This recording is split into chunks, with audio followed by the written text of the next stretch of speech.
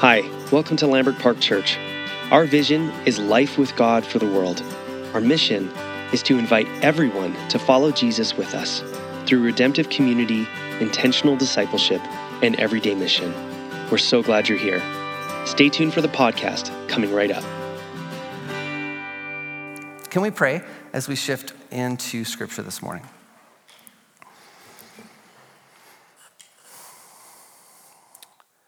Living God, Father, Jesus, Holy Spirit, thank you for who you are.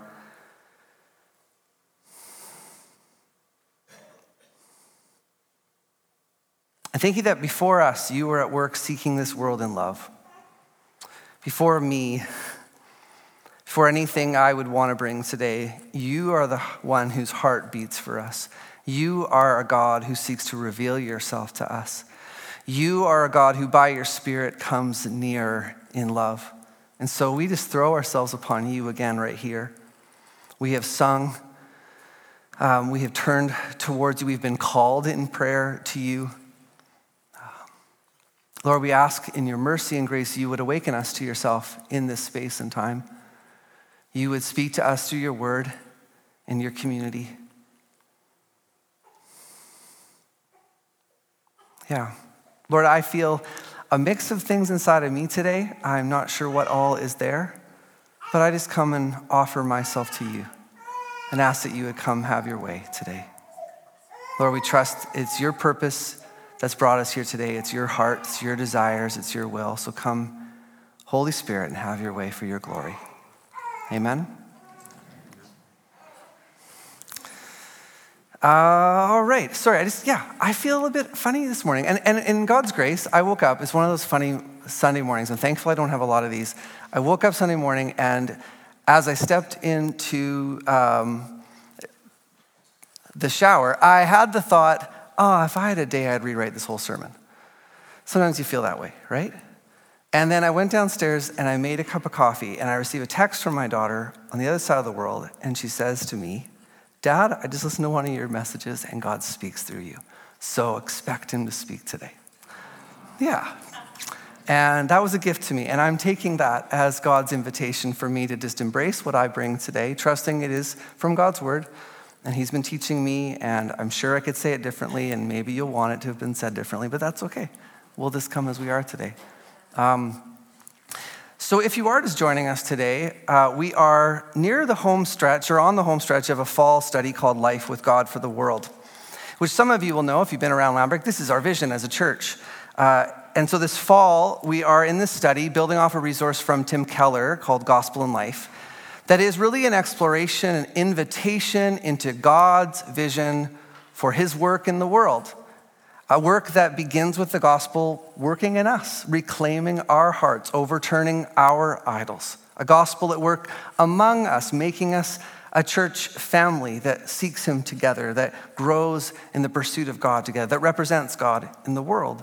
And then is worked out in our own daily lives, in our work lives, and more. And one thing that has intrigued me is how often the themes in this series don't really show up in most basic discipleship manuals. Now, I'm a book guy. If you come to my office, I've got a wall of books, and I know I probably have certain, we read different things, so maybe you don't own a lot of basic discipleship manuals. But if you did, most of them don't include some of the themes we've been exploring this fall, particularly last week's theme and this week's. Last week being our daily work, and this week being the work of justice.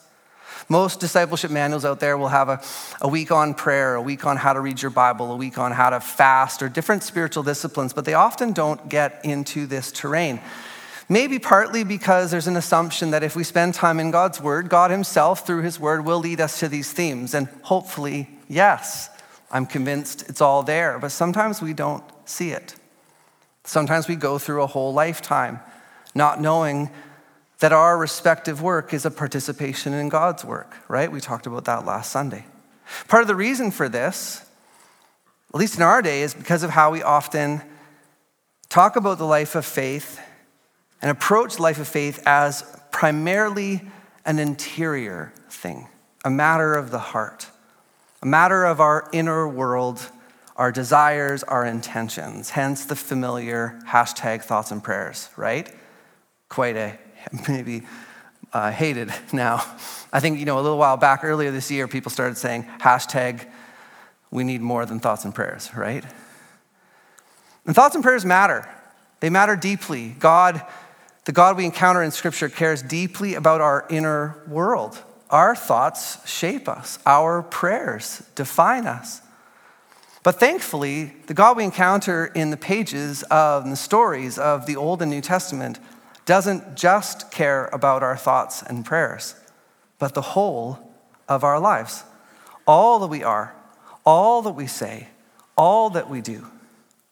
Which I think is a big part of why Jesus quotes Deuteronomy 6:5 as the greatest commandment, to love the Lord your God with all of your heart and all of your soul and all of your mind and all of your strength. Because God cares about all, get the right version there? All that we are, all that we do, all of the world, all that we do. Not that any of us can earn God's grace by what we do. I want to make that really clear. The apostle of grace in Ephesians chapter 2, verse 8 and 9 says, "For by grace you have been saved through faith. And this is not from yourself, it is the gift of God, not by works so that no one can boast." To which our hearts must respond, do respond, thank God.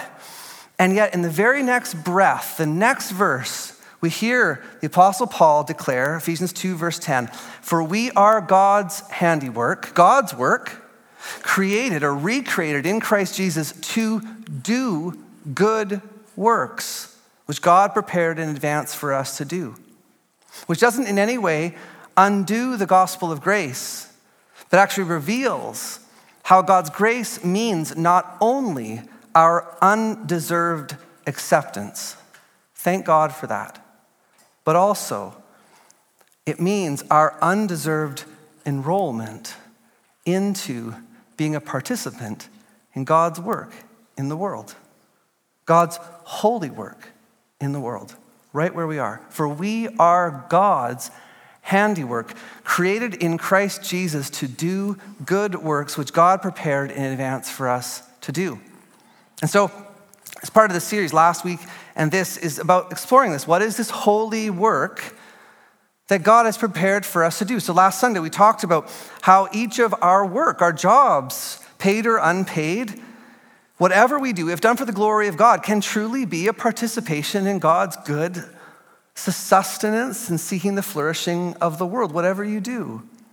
William Tyndale, the 16th century reformer who first translated the Bible into English, once said, "There is no work better than another to please God. To pour water, to wash dishes, to be a cobbler or an apostle, all is one. To wash dishes and to preach is all one, as touching the deed to please God." That's what we talked about last Sunday. If that's a foreign idea to you, please go back and listen to the podcast or watch the video. But today, we need to press further to explore the way the gospel inevitably calls us into the work of justice, which I don't think we've always realized, much less embraced, and I say this of myself. And to be honest, I think just naming this theme, this call as integral to the gospel, for some might seem unsettling or overwhelming. I don't know this week, as I talked to people and said, someone asked me, what are you speaking on this week? If I say justice, for some it's like, oh. Others it's, what? It's like has an impact. It's not innocuous. Overwhelming for some.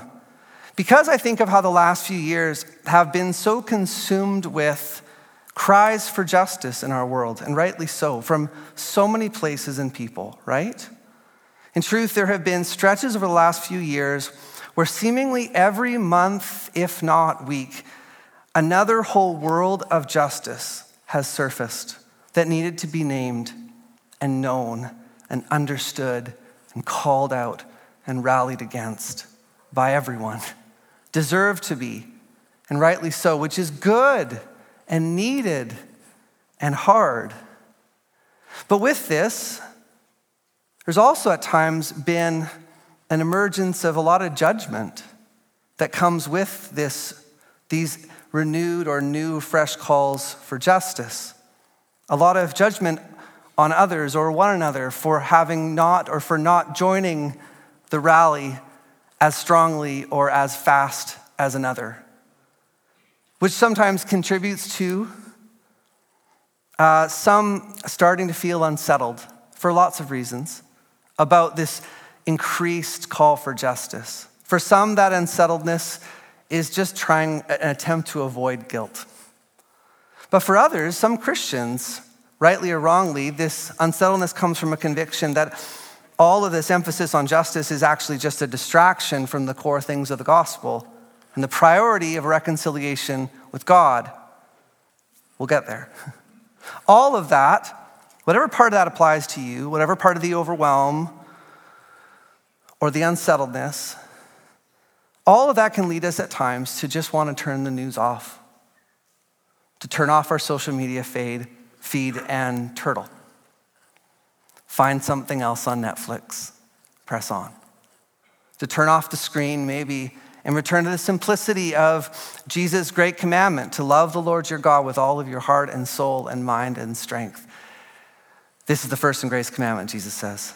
And second to this, love your neighbor as yourself. It's a text we turn to, many of us, in our hearts, in Scripture often, especially when everything swirls and we feel pulled in a million directions, right? We come back and hear Jesus say to us, just love the Lord your God with all your heart and soul and mind and strength, and love your neighbor as yourself. And yet right here in the simplicity of this familiar call, Jesus seeks to take us by the hand and walk us back out the door into the messiness of the injustice of the world in a million ways. And I say this because of where Jesus sourced this command. Because Jesus didn't make up the command, love your neighbor as yourself, right? That isn't just Jesus' really nice spin, New Testament spin on Old Testament law. Jesus is quoting straight from your favorite Old Testament book, Leviticus. Straight from Leviticus 19, verse 18, a chapter in Leviticus that speaks powerfully about the holiness and justice of God. Hear that. And I know you all know Leviticus like the back of your hand, right? It's your go-to devotional reading. No, it's not, right? Most of us don't read Leviticus often, and if we do encounter it, we don't read it with expectation for profound revelation. My daughter is in England at a Bible school this year. They have to read through the Old Testament. Leviticus is the kind of book that you read to check off the list for most people. That's how people approach it. Or maybe you said to yourself, all right, I want to read the whole Bible through this year, and you pound through Genesis and maybe Exodus. There's so much goodness, and then by the time you get to like Leviticus 4, you're like, that was a great idea. Let's go to the Gospels, which is sad. It's sad because Leviticus, though challenging, and it is, there's so much, it's such a foreign world to us where it's written from. And yet when we do the hard work or have resources to help us, there's beauty there. Like for instance, there's a common command in Leviticus about those who work the land, not to glean all the way to the edges, not to go back and glean it a second time and take everything, but to leave it for the poor. In the ancient Near East, the leftovers were considered to be left over for the gods, as food for the gods, so the gods would bless your crops. But in Leviticus, in the story of our God revealed in Scripture, the leftovers are for the poor. Leviticus is beautiful. We encounter the beauty of God in Leviticus, the beauty of God's holiness, and how this holiness is to be worked out in the hearts and lives of God's people. In the heart of this book, of mostly priestly instructions, Leviticus 19 offers us a powerful glimpse of the heart of our God. And if you have a Bible, I'd love it for you to open it with me to Leviticus 19. If you don't own a Bible, there is a bookshelf around the corner, and you are welcome to take one, use it, keep it. There's some other books out there that are for sale. The Bibles are for taking. Leviticus 19. In a way, Leviticus 19 is another take on the Ten Commandments. Most of us, if we're looking for the 10 Commandments, run to Exodus 19. Yeah, 19. Maybe that helps you find this again. And in Exodus, you get the 10 Commandments, and then it's followed by a whole series of chapters that really break down the core commands into the everyday of people's lives. What do you do when your horse has been wounded by a neighbor's beast? What do you do when your slave has been whatever? Like it breaks it down into every people's everyday life in the ancient world. But in Leviticus 19, all of this happens all at once. We're presented with a version of the 10 Commandments that is interspersed with these practical scenarios of what you do as a landowner or a boss or someone who's dealing with a conflict in the courts. It's all woven together. And what's really important for us to realize as we come to Leviticus 19 or any of the Old Testament laws is to understand that first and foremost, Leviticus 19 is a revelation of God. It's not just a series of instructions for you as the people of God, for us. It is a revelation of God, a revelation of God's holiness, as Leviticus 19 verse 1 and 2 announces. It says, "The Lord said to Moses, speak to the entire assembly of Israel and say to them, be holy, because I, the Lord your God, am holy." And then with that, God speaks a series of commands, each intended to draw them into, to reveal something of God's holiness. This is what I am like, God says, as your holy God. Many of them concluding with this seemingly monotonous refrain, I am the Lord. I'll read some of them for us. Leviticus 19, verse 3, "For each of you must respect your mother and father, and you must observe the Sabbaths. I am the Lord your God." Let it be said, in the ancient Near Eastern world, most codes of ethics do not include the mother. Here, in the story of Israel, again and again, the mother is named alongside the father. Each of you must respect your mother and father, and you must observe the Sabbaths. I am the Lord your God. Leviticus 19, verse 9. "When you reap the harvest of your land, do not reap to the very edges of the field and gather the gleanings of your harvest. Do not go over your vineyard a second time or pick up the grapes that have fallen. Leave them for the poor and the foreigner. I am the Lord your God." In other words, this is what I'm like. Leviticus 19, verse 18, "Do not seek revenge or bear a grudge against anyone among your people, but love your neighbor as yourself. I am the Lord." And one more, Leviticus 19, verse 33 to 34. "When a foreigner resides among you in your land, do not mistreat them. The foreigner residing among you must be treated as your native born. Love them as yourself. You were foreigners in Egypt. I am the Lord your God." 15 times we hear this refrain within about 35 commands. I am the Lord your God, which is the kind of seemingly painful repetition that leads people to give up on reading a book like Leviticus. And yet, it's this refrain, this beautiful refrain that highlights how each and every command is not simply the duty of God's people, but a revelation of God's beauty and holiness. A revelation of the beauty of God's holiness. In other words, this is how God is toward the world. This is how God is toward you. This is how God is toward the poor in the land, the foreigner who's displaced, toward those who do not worship him. When he speaks about your neighbor, he's talking about other nations, other peoples that don't worship this God. He is a God whose holy love is for all, and whose holy love for all compels him to seek justice for all, the blessing of all, including the poor, the foreigner, the neighbor, which means the pagan, as for us.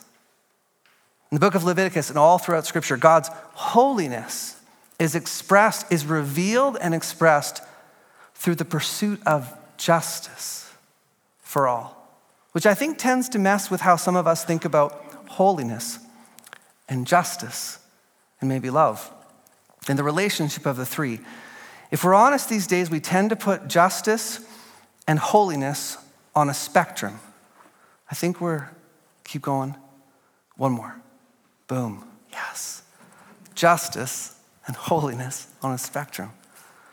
Right? If you ask around, you look around, you pay attention, even just in the church, to the diversity of the Christian world, the more conservative world, the more progressive camp. You could really break down the divide between the progressive and the conservative Christian community as largely adhering to opposite ends of this spectrum. Conservatives passionate about holiness, and rightly so. And progressives passionate about justice, and rightly so. Both claiming love as their motive. And yet here in Leviticus 19, in the very chapter where Jesus sources his famous love your neighbor as himself, justice, at least the justice of God, is revealed as integral to the holiness of God. A vital, a necessary, a natural outworking of the holiness of God. The two are bound up in one another. We don't have the option to pick holiness or justice because our God is holy and just. They're each bound up in each other in the holy love of God. And I love how we find this affirmed by Jesus in the parable that we encounter in Luke 10. After Jesus affirms, this is where Jesus names in Luke the commandment, love the Lord your God, sourcing Leviticus 19. Jesus speaks this, and he is asked, well, who is my neighbor, right? And Jesus tells a parable, the parable of the Good Samaritan. And it's a story that many of us know. Most of us know it in some way, even beyond the church. People know about a Good Samaritan. That idea is commonly understood. And we're often challenged by the example of the Samaritan who cared for the need of another as opposed to the Levite and the priest, the religious folks who had their thing to do and ignored the need of the other. But I've been challenged by the simple insight of the late John Stott, one of the great Bible teachers and radical evangelicals of the last century. We need more people like John Stott. In his masterful book, The Contemporary Christian, John Stott makes the simple observation that whereas in the parable of the prodigal son, we talked about a few weeks ago, we are confronted with the love of God for sinners, for people who have run off, made their own choice to run off to the far country and reject God. The parable of the prodigal son opens that up for us. But here, in this parable, in the parable of the Good Samaritan, we are confronted with the love of God for those who have been sinned against. Let me say that again. In the parable of the prodigal son, we are confronted with the love of God for sinners, for those who are the victim of their own sin. But in the parable of the Good Samaritan, we are confronted with the love of God for those who have been sinned against. And that love leads God to action. That's what the parable tells us. That's what Jesus' life shows us. The love of God for those who have been sinned against leads God not just to empathy, but to action. A love that seeks to care for the wounded, as we see in the parable, sacrificially if needed, as the Good Samaritan does, right? Pays out of his own pocket for the care of another that he knows nothing of, has had no part in the attack upon this individual, but gives of himself. But in Jesus, we see more than just the care of the wounded. We see a God who seeks to transform a culture, to form a people, to overturn systems and values that neglect and prey on the vulnerable, right? Which means that in the parable of the prodigal son, where Jesus expounds on the simple call to love your neighbor as yourself, Jesus himself invites us to see and know our God is a God who seeks justice, who seeks to come near and act for the sake of those who have suffered at the hands of others. As many have said, our God is a God both of justification and justice. And this parable ends with Jesus saying to all of his listeners, including us, go and do likewise. As Scott McKnight wisely says, followers of Jesus follow Jesus. And so Jesus says, go and do likewise. Come, follow me, Jesus says. Now, as I say all that, maybe you're saying, okay, you've just led me back to the point where I feel overwhelmed. right? I was kind of hoping, maybe, for a big relief, and yet here we are now saying, oh, the God that we encounter in Jesus, the God of the cross, is the God who comes to act against injustice, to overturn systems of injustice, and yes, he is. Thank God he is. But in that too, there is a grace I think we need to know, a personal invitation in this. And I want to turn us maybe finally, I think I'm speaking shorter than normal today, to Luke chapter 3, verses 10 to 14. Again, if you have a Bible, turn there, flag it. Luke chapter 3.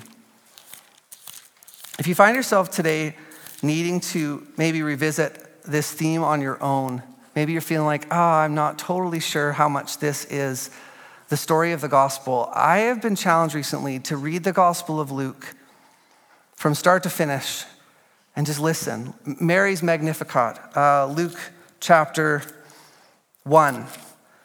And pay attention to what Mary says about what Jesus will do. Let me read a little piece of it for you. She says, "My soul glorifies the Lord. My spirit rejoices in God my Savior, for he has been mindful of the humble state of his servant. From now on, all generations will call me blessed, for the Mighty One has done great things for me. Holy is his name." Okay, we can hear that, and it feels like stuff that's just for your heart. But then you get to verse 51. "He has performed mighty deeds with his arms. He has scattered those who are proud in their inmost beings. He has brought down rulers from their thrones, but has lifted up the humble. He has filled the hungry with good things, but has sent the rich away empty. He has helped his servant Israel." Mary is recounting the justice of God as she declares the gift of Jesus coming. You read Zechariah's prophecy about the news of Jesus coming. It's the same thing. You read Jesus describing his own ministry, and he says, "The Spirit of the Lord is upon me to proclaim good news to the poor, freedom for the oppressed." This is the story of Jesus. John the Baptist, which is where we're going now, has a similar emphasis. And you watch the life of Jesus. And where does he go? He comes near to the broken, to those who've been cast out, to those who are possessed, oppressed. And everywhere he goes, he sets them free. This is the gospel of Jesus. This is the kingdom of God. He has come not just to save our souls and take us to heaven, but to draw us into the life of God on earth today, bit by bit, for his glory and the good of our world. Luke 3, the inaugural message and ministry of John the Baptist. And I want to end here because of something I said at the start about the way in which this conversation often can lead us to feeling overwhelmed and potentially a lot of false guilt. And I'm not referring to the guilt of discovering your own complicity in injustice. That is called conviction by the Spirit, and we need to heed it. But there is a lot of false guilt that gets dredged up out of not being able to do it all. And I think this is so common. I think we all feel it at times because we can't do it all. You can't do it all. You can't hop on the bus against every injustice. None of us can. And we shouldn't. Anyone who is really giving their life to fight injustice in a significant way would say that if you're going to commit to this in a way that brings about real change, you can't commit to everything. And there's a need for us. The call to participate with God in seeking justice on this earth requires each of us to discern where is the place where we can and will contribute deeply, urgently, and patiently, which also necessarily means accepting and naming the places where we will not. Trusting the God of the gospel with that. And blessing one another in it. That's part of what's stirring in me as I walk in this, as I feel the tensions that you feel. The need for us to bless one another, to discern and give ourselves to the diverse things that God has called us to do, and not judge one another for investing in other things. Does that make sense? Because sometimes we do, right? Sometimes we get so caught up in something that we look at someone else, what the heck are they doing? How come they don't care? Without maybe realizing they are pouring their life into something else. Without realizing that maybe within their very own home, their very own family, their very own neighborhood, there is a great need that for them to walk away from and volunteer over here would be an act of injustice. And sometimes we just look at people and we look at our own schedules and we don't see people lining up with us and we cast judgment when the Spirit might have them right where they are. We hear this in the wisdom of John the Baptist in Luke 3, and I really appreciate it. There's this bold, overarching call to the repentance of faith, which really looks like doing justly. But then in this, John has the wisdom to apply it differently to different people. So let me just read this for us. Luke 3, verse 7 and following. I am mid-40s, and my eyes are changing, so I'm doing this now. I don't know if you've noticed, but it's been a couple months. I got new glasses, and my font now sucks. Font size. Time to buy a bigger Bible. Luke 3, 7 and following. John said to the crowd, it's after people are coming out to be baptized, he said to the crowds coming out to be baptized by him, you brood of vipers, who warned you to flee from the coming wrath, produce fruit in keeping with repentance. So don't just get baptized, turn to this God who has a way of life that means life for all. Produce fruit in keeping with repentance.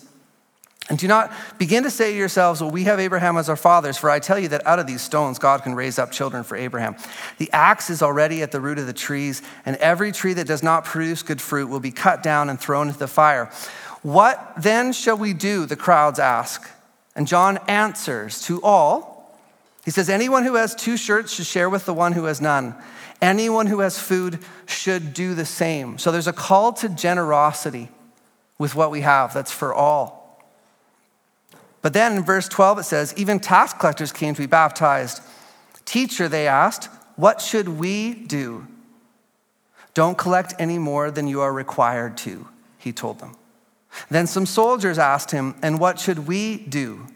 He replied, don't extort money and don't accuse people falsely. Be content with your pay. We see something similar with Jesus in how when he comes to people and he comes to people's home, calls them into his salvation life, sometimes the implications of this look different for different people. I remember years ago, a mentor of mine talking about the story of the rich young ruler. And he comes to Jesus, what must I do to inherit eternal life? And Jesus says to him, sell everything and come follow me. And then if you keep going in the story, you get the story of Zacchaeus, who is a tax collector who's been extorting people, gaining wealth on the backs of others, the suffering of others. And Jesus comes to his house and he turns to God in faith. And then he stands and says to the crowd, salvation has come to my house today. I'm giving away half of my wealth. And you can imagine the rich young ruler standing in the back going, wait a second! I just sell everything. What is that? Jesus knows each of us. He knows the path that we're on. He knows what he wants to do in us, what he needs to do in us. And his call at times looks different. In Luke 3, John speaks a word of wisdom to all, that a life of producing fruit in keeping with repentance looks like generosity. But then when he works it down to the details, it looks different for the tax collector as it does for the soldier. And I appreciate John and Jesus' acknowledgement that aligning your daily life and my daily life with the purposes of God, joining God's hand in the pursuit of justice, will look different for each of us. But here's the thing, it will look like something.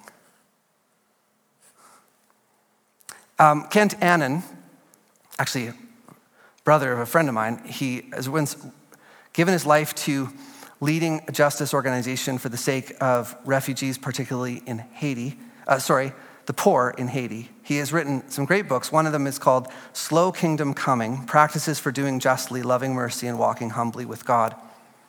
And early in his book, he just names this, that the list of injustices in our day is long. The list of injustices that are worthy of giving our all to is long. He says, these days, racial injustice and the climate crisis are top of mind. No issues are more important right now, right? Except for human trafficking.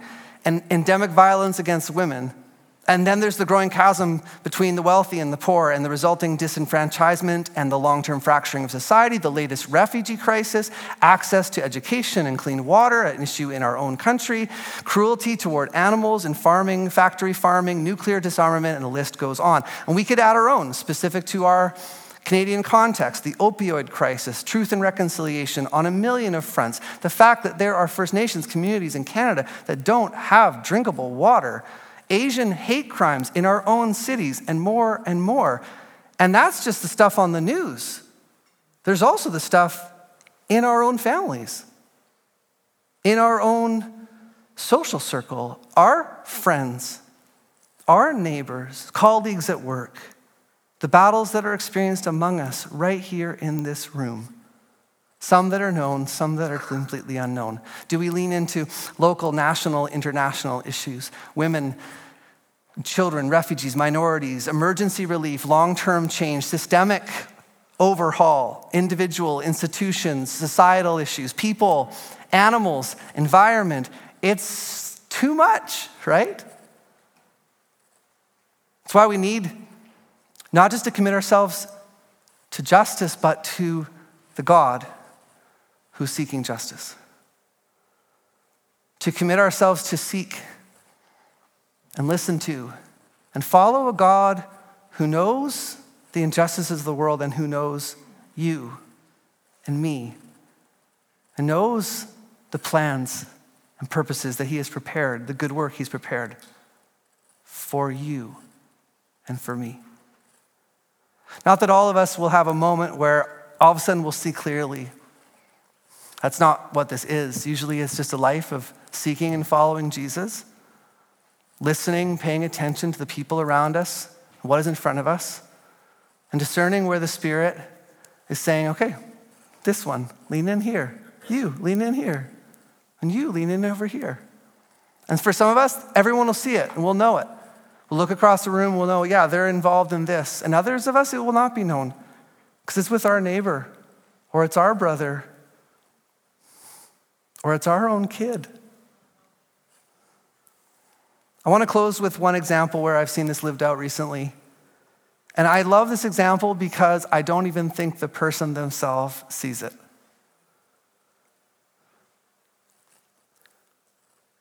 And I know for me, as I look around this room, I could name many of you.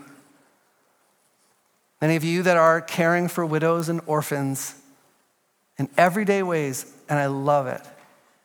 It'd be easy to look at our church and just say, middle-class suburban church doesn't give a rip about justice. They just want to meet Jesus and do their devotions and do their life. No, right in this room, there are so many stories of people showing up to sit with the lonely, to care for the orphan, to care for the widow, to fight against structures and powers and systems. Some of you don't even realize what you're doing, but you are following Jesus.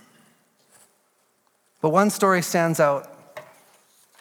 This past Thursday night, I participated in an online Zoom book discussion. I signed up this year to participate in a Renovari book study. Renovari is a North American or international Christian spiritual formation organization. And the first book is Trevor Hudson, a Methodist South African, his new book, Seeking God. I won't go into it, but it's so good. But I signed up for this year-long book club just for this first 2 months because it was worth $50. My parents gave me some birthday money and I bought the book and I joined the discussion. And you get to meet online a little bit, but at the end of the thing, which was this past week, they got to have a live webinar with the author of the book, who I just admire this person so much, wonderful follower of Jesus, who's given his life to pastoring in the midst of apartheid and the ending of dismantling of apartheid. Well, that's a long conversation itself. But the struggle of his nation has lived in hard places, followed Jesus there, and has beautiful hope and has brought beautiful kingdom change where he is. So I got to meet him this week. But on Thursday night, I joined a group of 7 people scattered across San Diego all the way to another woman on Vancouver Island here. 7 of us talking together about this book, processing the ways that God is speaking to us. And on the call is this young married mom who lives just across the water in the midst of the Olympic Peninsula. And as soon as she stepped in, you could see this fragility in her wiring, this tenderness, tears there the whole time, this heavy set of emotions, sadness that weighed on her. And at some point in the night, we were talking about resurrection joy and how we need it, how Jesus wants to give it to us, and we need it, especially in the midst of the heaviness, the brokenness of the world. And she shares about how she rarely experiences any sort of joy, how she lives more in the hard places, and feels that God has called her to be there. And somewhere in the night, she explains that this particular night, the tears that are just kind of leaking, she called herself a seeper. Once it starts, it can't stop. The tears that were seeping out of her heart and eyes were there because she'd just gotten off the phone with an insurance company fighting, but not for herself, but for the sake of a neighbor. And I couldn't help think that how this mostly unseen, ordinary act done at home with no one noticing was truly a participation in God's fight for justice in this world, seeking the joy and the well-being and the care of another. An act that would not be included on her list's tally of recent justice initiatives, but is truly a pursuit of justice nonetheless, and a costly one, ruining her night in a way as she showed up to our group seeping, but an act of love for a neighbor who needs to know a God who sees their suffering and does something. And he was, through her. So friends, it looks different, but it looks like something. So I suspect for some of us in the midst of this morning, you might feel like, okay, yeah, there's something I've been ignoring. Some way that God has been putting something in front of me that I need to go back to and open myself to. But many of us, maybe you're going, I don't know, my hands are open. Or maybe you're saying, yeah, Lord, that's why I'm doing this. But again, as I said before, our call isn't just to commit to justice. Our call is to pay attention to and follow our God of justice, right? So let's pray and come to our God together.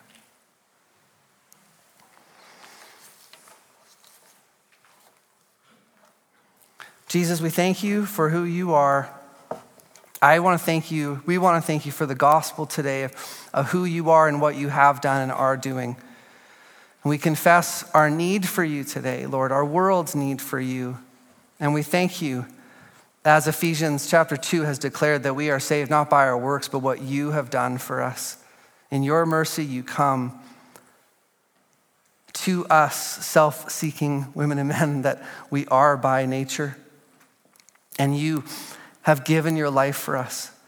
You have shown us through Scripture and especially in Jesus the holiness, the beauty of our God, the life you've made us for. You have laid down yourself for us on the cross to forgive our rebellion and our self-seeking and our sin. And by your grace, you now have come to draw us into your life, to give us your Holy Spirit, that you would live in us and lead us into this way, to make us a part of this story for your glory and the good of our world and our joy in you. So we just bow ourselves to you, God, today. We thank you for this invitation, this reminder of who you are. I ask for that above all, for each of us as we go out into our world today, that we would know more and more and more that you are a God of justice, that this is bound up in your holiness, your goodness, your grace, your gospel. And you would open our eyes and give us faith to say yes to the things that you are calling us to.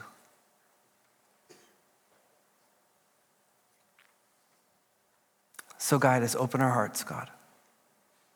Open our lives and lead us in you.